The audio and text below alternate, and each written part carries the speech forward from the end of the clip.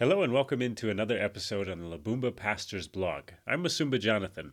Today's lesson continues our series from the book of Acts. The title of the lesson is Acts 13, Hypocritical Religion. Before we read today's starting passage, let me remind us of the context of where we are in Acts at this point. Paul and Barnabas are in Antioch, and they are gathered together with a Jewish and Gentile audience at the synagogue there in Antioch. Synagogues became prominent as places of worship after the Jews were dispersed from their homeland following the Babylonian conquest. We would assume people gathered at a place of worship would be motivated by a desire to know God and to find truth. But just as such is often not the case of people who gather and even lead churches today, such was not the case with many of the Jews in this place, as we will see from their reaction to the truth. Paul is given an opportunity to speak, and he preaches the gospel to the crowd.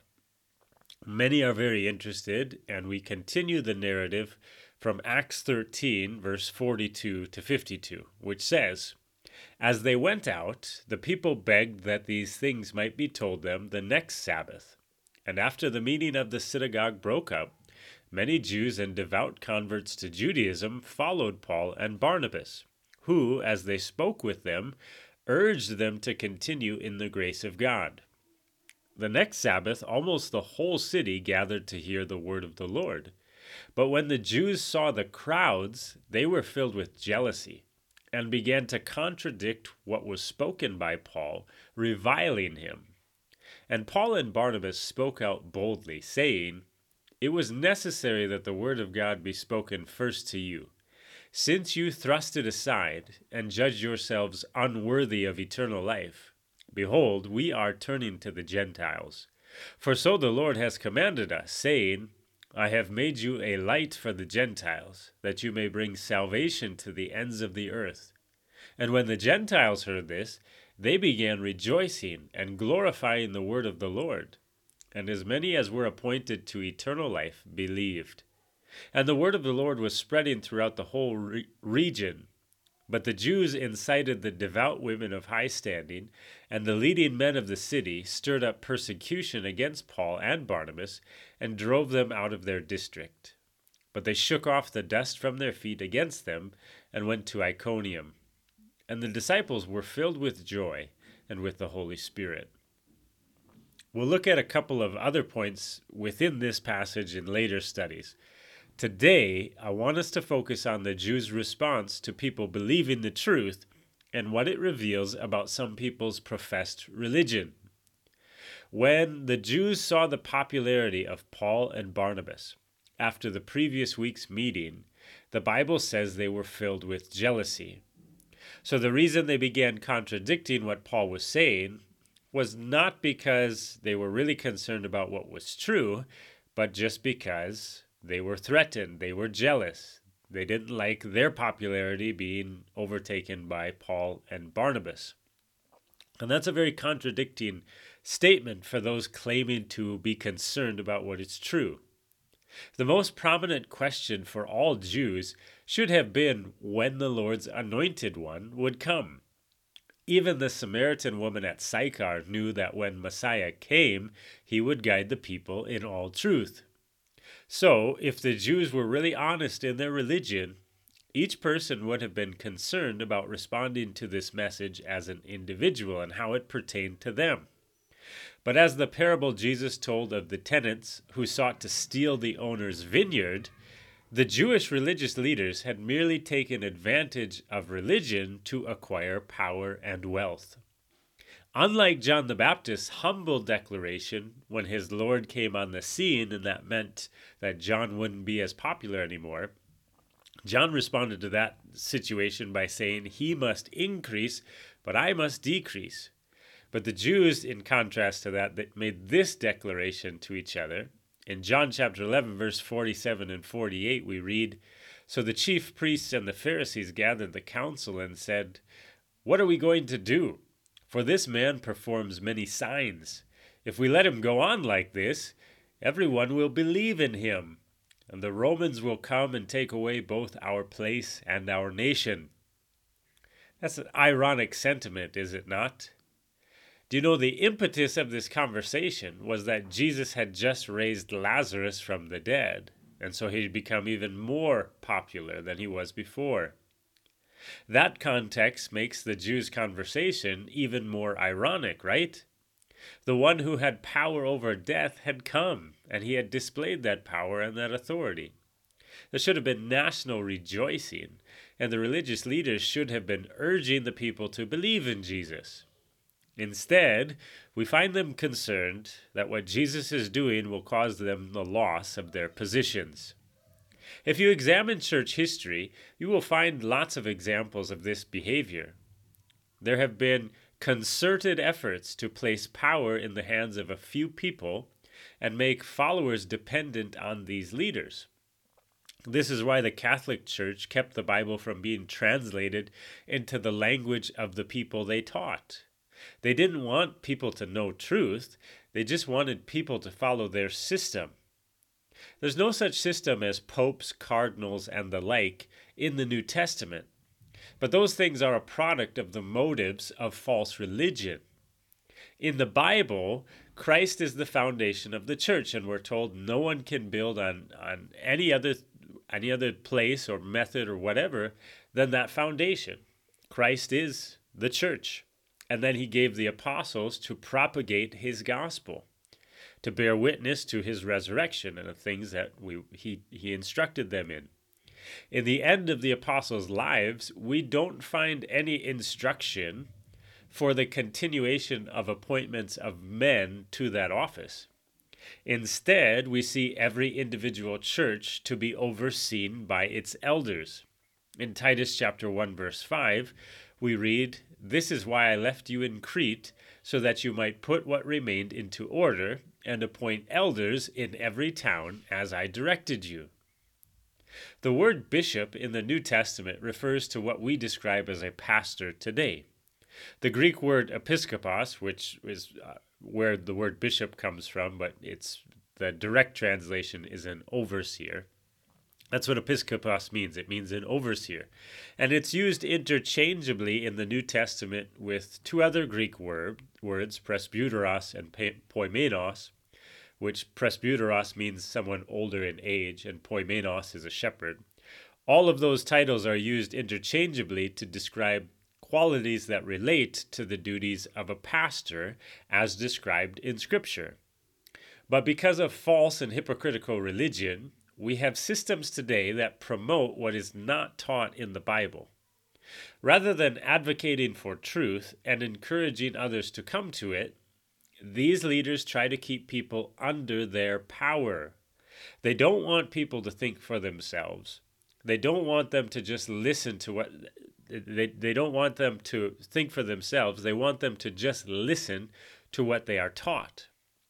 The Bible, in contrast, demands every person hear, believe, and obey the gospel. In Acts chapter 17, verses 30 and 31, we read, "The times of ignorance God overlooked, but now he commands all people everywhere to repent, because he has fixed a day on which he will judge the world in righteousness by a man whom he has appointed. And of this he has given assurance to all by raising him from the dead." In 1 Thessalonians chapter 5, from verse 20 to 22, we read, "Do not despise prophecies, but test everything. Hold fast what is good. Abstain from every form of evil." You see there a command for each person to test what he hears. And in contrast to those who would have us believe that without them we can't understand spiritual truth, the Bible tells us that every person truly born of God's Spirit has the Holy Spirit as their teacher. In 1 John chapter 2, verse 27, it says, "But the anointing that you received from him abides in you, and you have no need that anyone should teach you. But as his anointing teaches you about everything, and is true, and is no lie, just as it has taught you, abide in him." The Bible tells us God has given us instructors to help us.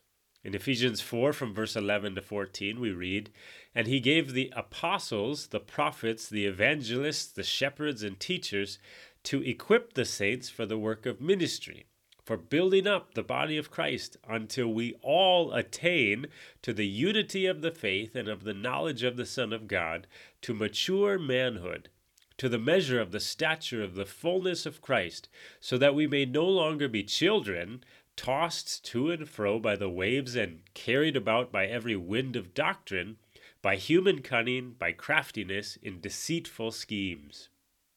But nowhere does it put the authority of the determination of truth in the hands of a human being. The definition of truth comes from God alone. In John 14, verse 6, Jesus says this, "I am the way and the truth and the life. No one comes to the Father except through me."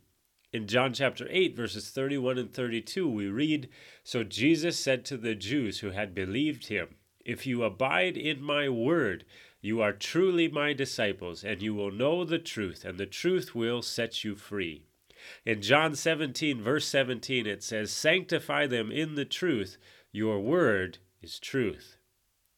Brethren, in Uganda, we have a big challenge with these things. Most people are religious, and most of that religion comes from false motives. I see men in the pulpit who are sexually immoral, or who have even attempted to rape women in their congregation, and they are not removed from their office. There are men who enrich themselves from church offerings and don't care about their congregation's poverty. They fit these descriptions Jesus gave of the Pharisees so long ago. In Matthew 23, from verse 5 to 7, we read, "They do all their deeds to be seen by others, for they make their phylacteries broad and their fringes long, and they love the place of honor at feasts and the best seats in the synagogues and greetings in the marketplaces and being called rabbi by others."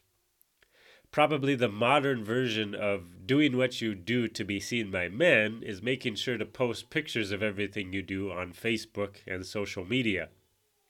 I feel no hesitation in exposing these things because, unlike the people I've described, I don't benefit in any way from ministry.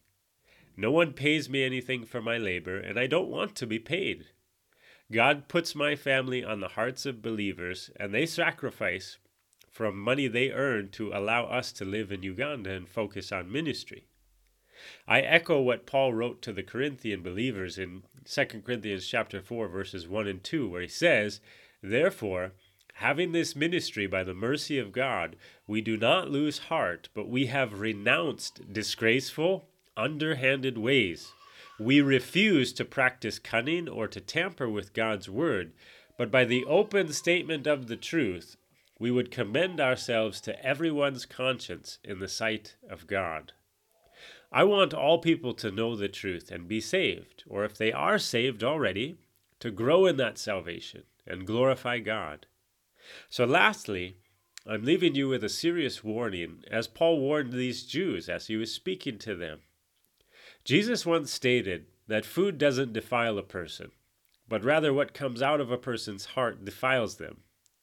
This statement went against the Jewish leaders' teaching. So the disciples came and said this to Jesus, and then we get this dialogue that my warning comes from. In Matthew 15, from verse 12 to 14, we read, "Then the disciples came and said to him, 'Do you know that the Pharisees were offended when they heard this saying?' He answered, 'Every plant that my heavenly Father has not planted will be rooted up. Let them alone. They are blind guides, and if the blind lead the blind, both will fall into a pit.'" Many times I've prayed that God would strike down the many false teachers that abound in Uganda, who prostitute the gospel and the death of Jesus for money, power, and fame.